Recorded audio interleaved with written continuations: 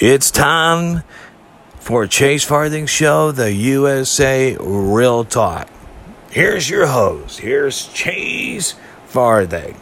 All right, ladies and gentlemen, thank you for my own entrance. I love it. That was pretty cool. So I just now thought about that. Just wanted to do it. I figured I'd try to do something, do something a little new.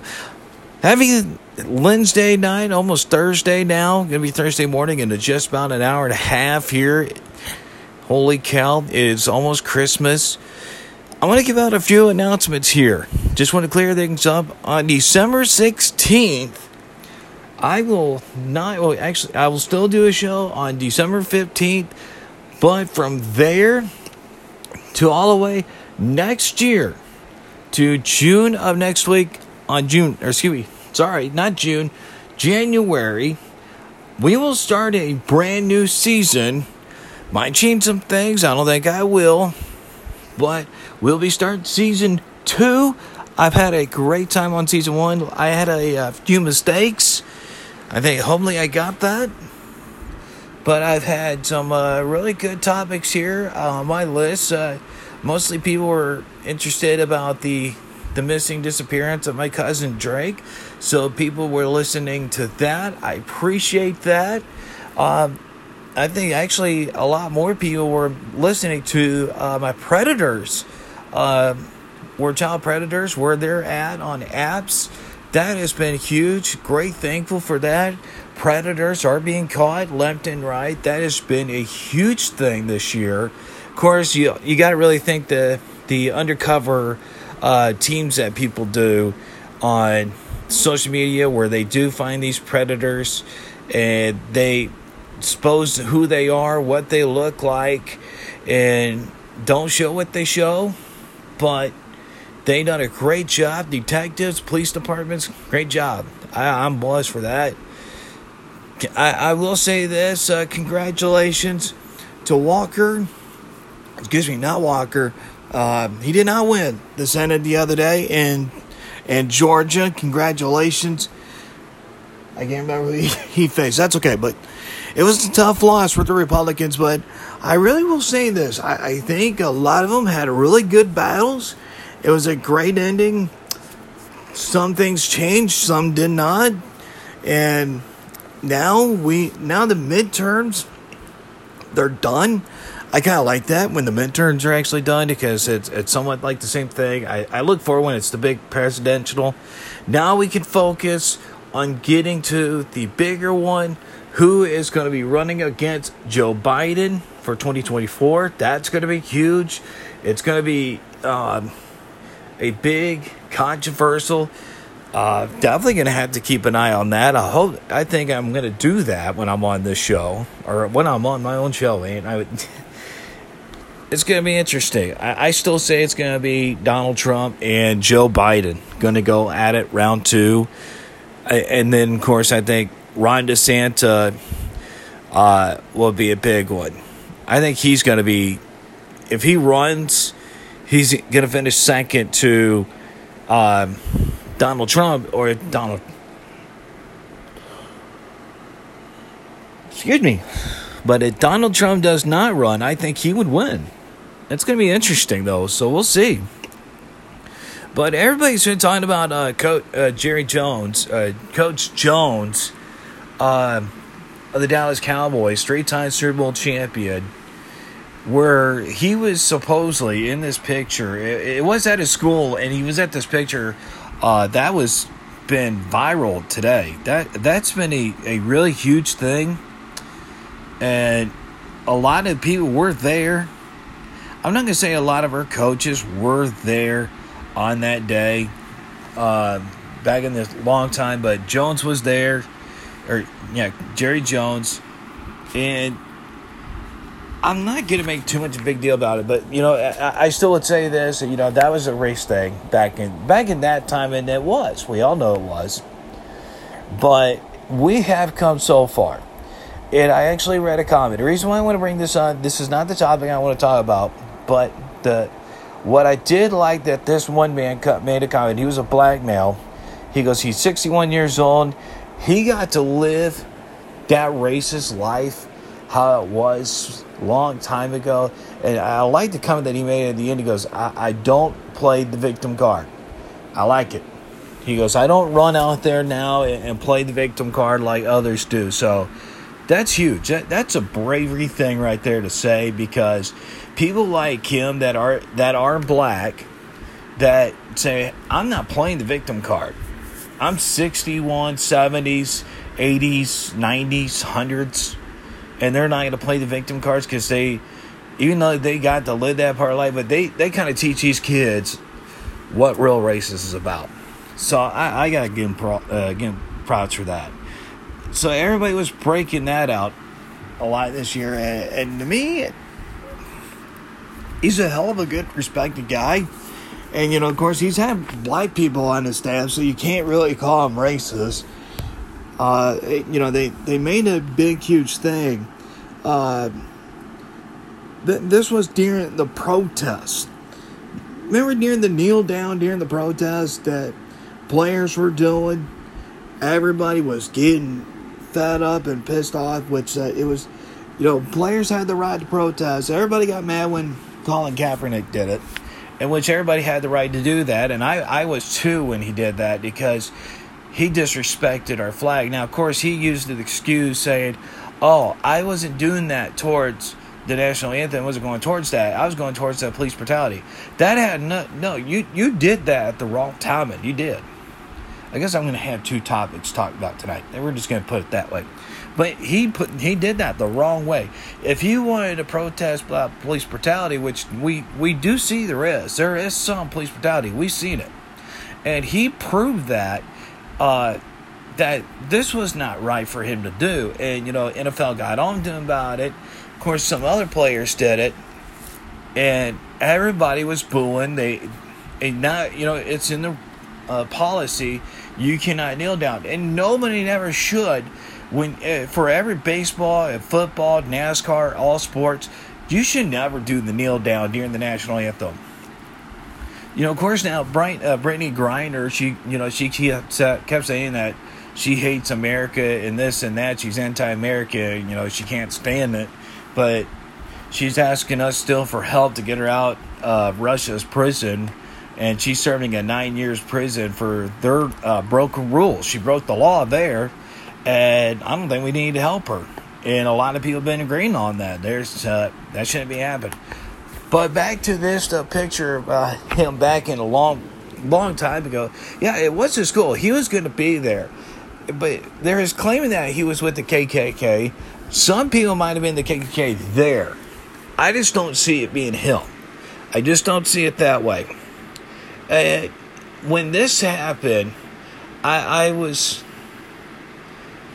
not happy when we had things like that. I remember seeing like a video of firefighters washing down 3 black teenagers.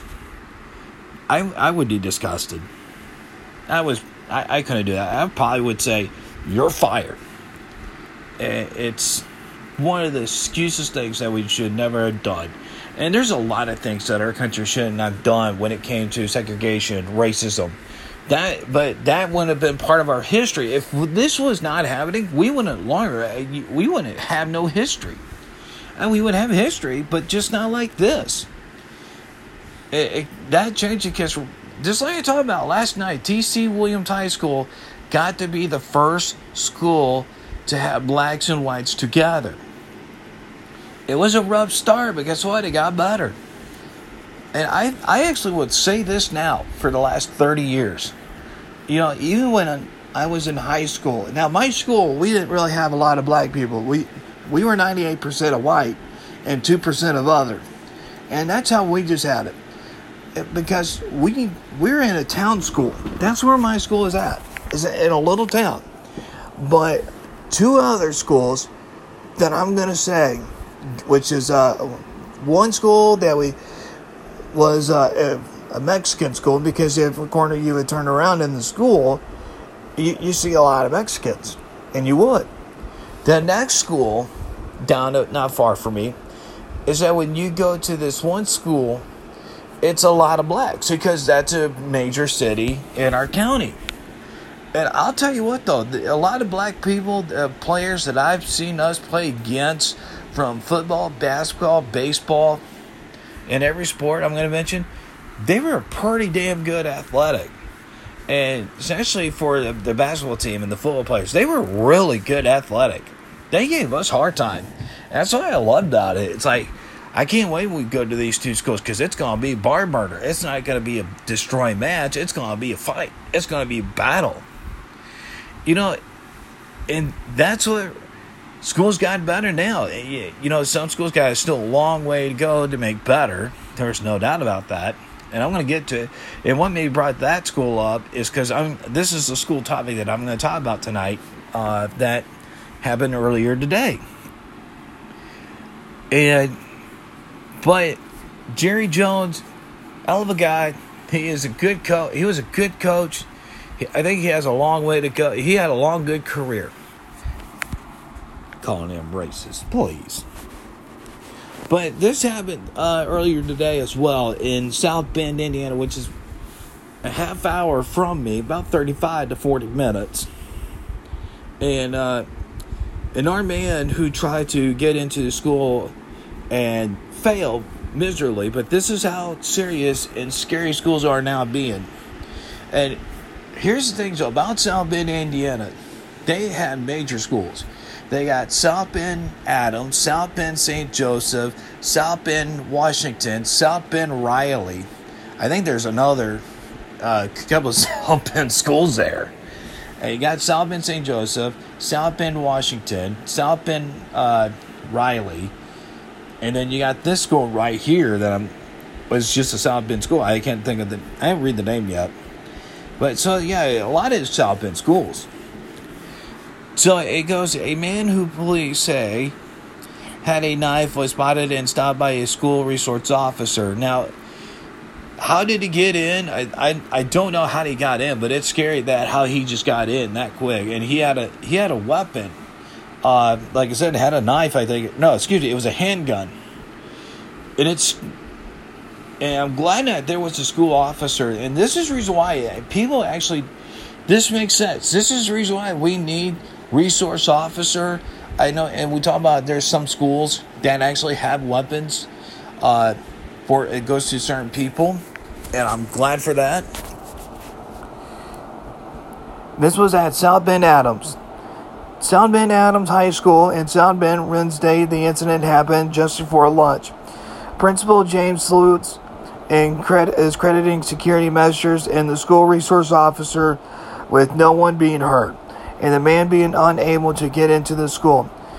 Johan Melindo, 31 years old, was caught on Mishawaka Avenue by the school resource officer who found a knife on him. Melindo was turned over to the South Bend police and taken to St. Joseph County Jail. Well, so he had a knife. Wow. When he was charged with unlawful entry, possession of marijuana, resisting law enforcement, the school was on lockdown for about 15 minutes, but Melindo never got inside and no one was hurt. The lockdown was lifted. We lifted the lockdown shortly after when it was deemed safe to do so. I want to thank our SRO and the John Adams High School security team for acting quickly to keep our students and staff safe. It said Schultz in an email to parents. Also want to thank our students and staff for their cooperation for putting safety first. Please feel free to contact our office with any further questions. So he had a knife, and I thought it said he had a handgun too, but still, he had a weapon. Why did this guy even go in? And they have not told why he went in, and he should not have been there in the first place. When he's 31 years old, and are you kidding? He had no business being there unless he's picking up a kid. But then as well, you don't bring a knife. You don't bring a gun. You don't bring drugs into school. It's bad enough that there's kids doing that. And this is actually, and I think the South Bend schools still do this. As I remember, they had metal detectors. And as well, they, just like actually in Elkhart schools, they had metal detectors. I think they had their stuff be searched to make sure there was no drugs, no knives, no guns, no nothing being brought into schools. And that's to keep everybody safe. And be fairly honest, even though this could be violation of privacy to other students, you have to look at everybody else's perspective. You have to look at their side. People might not understand that. And sadly, some people don't. It's not just about you. You have to think there's other people there. There's other people that have to care about their safety. If you don't think about their safety, then you're not seeing the big picture. It's not just about you when you go to the school. It's about all the students. It's about all the staffs. That's it. And that had to happen today. I'm God blessed that nobody got hurt, because that is the main thing. Look at what happened in Udell, or Abdel, I can't say that city right still, back in Texas few months back, way months back. Kids lost their lives, and there was no security, no safety team. Officers did take forever, and that was a chaos day. And a lot of people's lives were taken. Just so short. They were just still babies in our views of eyes. And this is the reason why a lot of schools are still taking steps to figure out safe ways to keep everybody safe, to keep all staff safe. And that is the big picture. So I applaud the officer, and I really hope that more schools are going to have more security officers or resource officers. Find ways to keep these doors locked where people can't get in there and hurt these children. High school, middle school, and most definitely elementary schools. I'm not even going to say this as well. I know a lot of schools ain't going to tell if they do this. They probably won't say what we have, what type of weapon we got. But we are I actually say, have a pepper ball. You have big balls, beanbag guns or something. I watch Patty Mayo, and they use pepper balls and tasers. Sometimes tasers don't work, but the pepper ball, it's gas or something like that. I think if they can find something, if these schools can really get together, I hope that they can find something to get these kids to be more safe, because we have to protect our children. And even if it's homeschooled or a private school or public school, we have to find ways to keep our children safe. We have to. If we don't, then we ain't going to get nowhere. And once again, this officer did this job, the security team did the job, the staff did their job. And, I'm glad a lot of schools are doing this as well. They do testing more practice to school lockdowns, act like there's an active shooter or active stabber, something, so that way they can block the doors, lock them, do what they got to do, keep quiet. It's amazing. I love it. I love how they've been doing that. And I hope they continue doing that. Find more ways, make new ways to make schools safe. And it's not just the schools. It needs to be everywhere. But all right. That's the end of that. So we do have 3 things we're going to get going here on the FBI Needs Your Help. And I think I've recognized this guy. I think he's been on OP Live before, so I'm going to do his name anyways. Michael James Pratt. He is wanted for conspiracy to commit sex trafficking by force, fraud, and concern something. Anyways, prediction of child pornography, sex trafficking of a minor, and by force, fraud, and Christian quarantine, something. Sex trafficking by force, fraud, and criminal felony, something.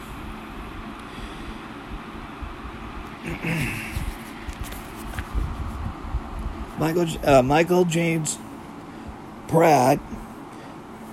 He was born on November 10th, 1982, New Zealand. He's got brown hair, hazel eyes. He's 6 foot, 209 pounds, white male. The FBI is offering up to $100,000 for information leading up to the arrest of Michael James Pratt.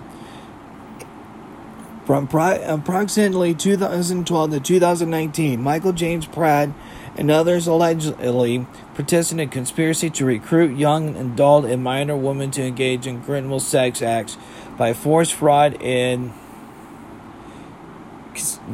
I'm sorry, I can't say this word, apparently, but I'm going to continue.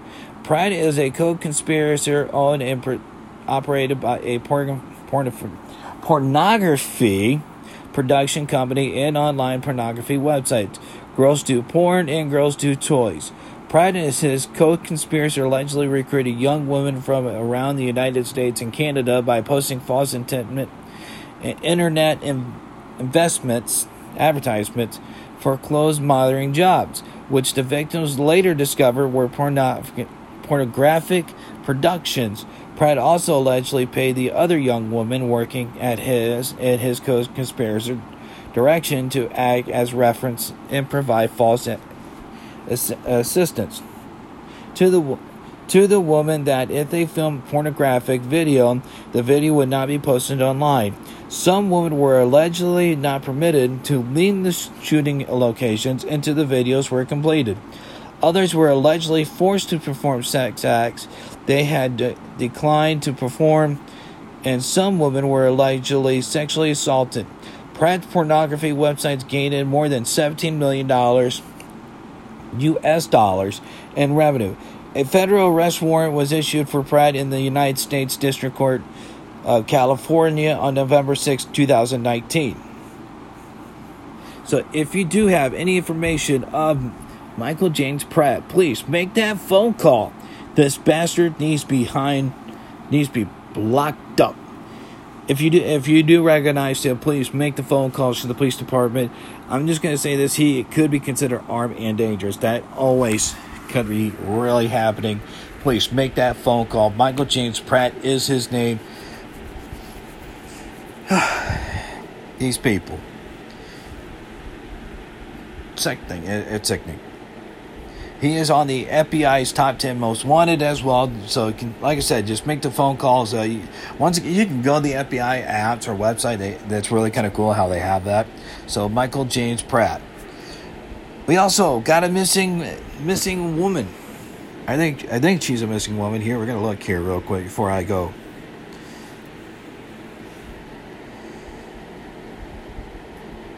No, she's a wanted. Okay, this is not a missing case. I'm sorry. Another one. I'm sorry for all these messed ups. Priscilla de Cienci Fernandez. This is a wanted subject. She have aliases for D. Fernandez or Francesca Dancing, Dacanay. So Francilia, date of birth April 29, 1970. She was born in the Philippines. She has black hair, brown eyes, 5'3", 100 pounds. She's a female Asian, and she speaks Portugal. Fernandez has ties to the California and to the Philippines. During the course of her relationship, Francila Fernandez and her boyfriend had three boys who are now adults. The couple never married in June of 2001. Their relationship ended. The two became embroiled in a very lengthy and aggressive custody visitation dispute in the San Diego County Family Court. In early November 2004, the mother reportedly mandated to the father that she and the children were planning a 2-week vacation in New Zealand. He told her that trip would violate the court orders, and Fernandez's attorney was served with a notice of an ex parte hearing scheduled November 8th of 2004. At the hearing, the judge ordered neither the parent could take the children out of jurisdiction of the court, and that the children's passports would be requested. The passports were never returned. Also in November, it was reported that Fernandez apparently left her job and a relative filed a missing person report for her. Fernandez may have fled with their children to the Philippines. On December 9, 2004, a state warrant was issued in the state of California, San Diego County, charging Faciliad Fernandez with 3 counts of child abduction. A federal warrant was issued on February 4, 2005 in the United States District Court. Southern District Court of California is also charging her with international parental kidnapping. So police primitive, and as well, you can call the San Diego office if you have any type of any information. Well, there you go. So please make that phone call at San Diego field office at 858-320-1800. Which, by the way, for Mr. Pratt, for his number, I have to click back on that real quick. Yeah, it's the same number. So if you want to make that call, although San Diego's, please make the call saying you got somebody. All right, one more for tonight. And once again, I'm sorry for the mixed up right there. This is a armed serial bank robber on August 25th, 2021, at 1:43 p.m. on Wednesday. The subject entered the Chase Bank branch located at 2815 in Grarius Ferry Avenue in Philadelphia, Pennsylvania.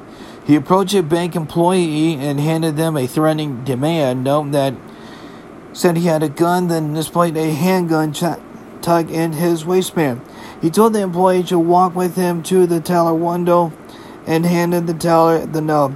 As the teller read the note and put their hands up, the subject made a verbal threat referring to his gun. After receiving an undisclosed amount of cash, the subject fled the area of the bank on foot.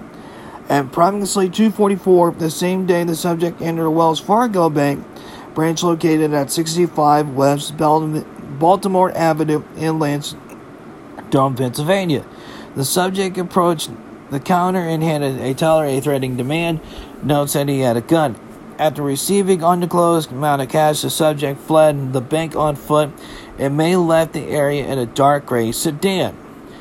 Just to tell you this, no description of the gray sedan. If it's got anything when plate, it does not show that. But it is a black male, 6 foot.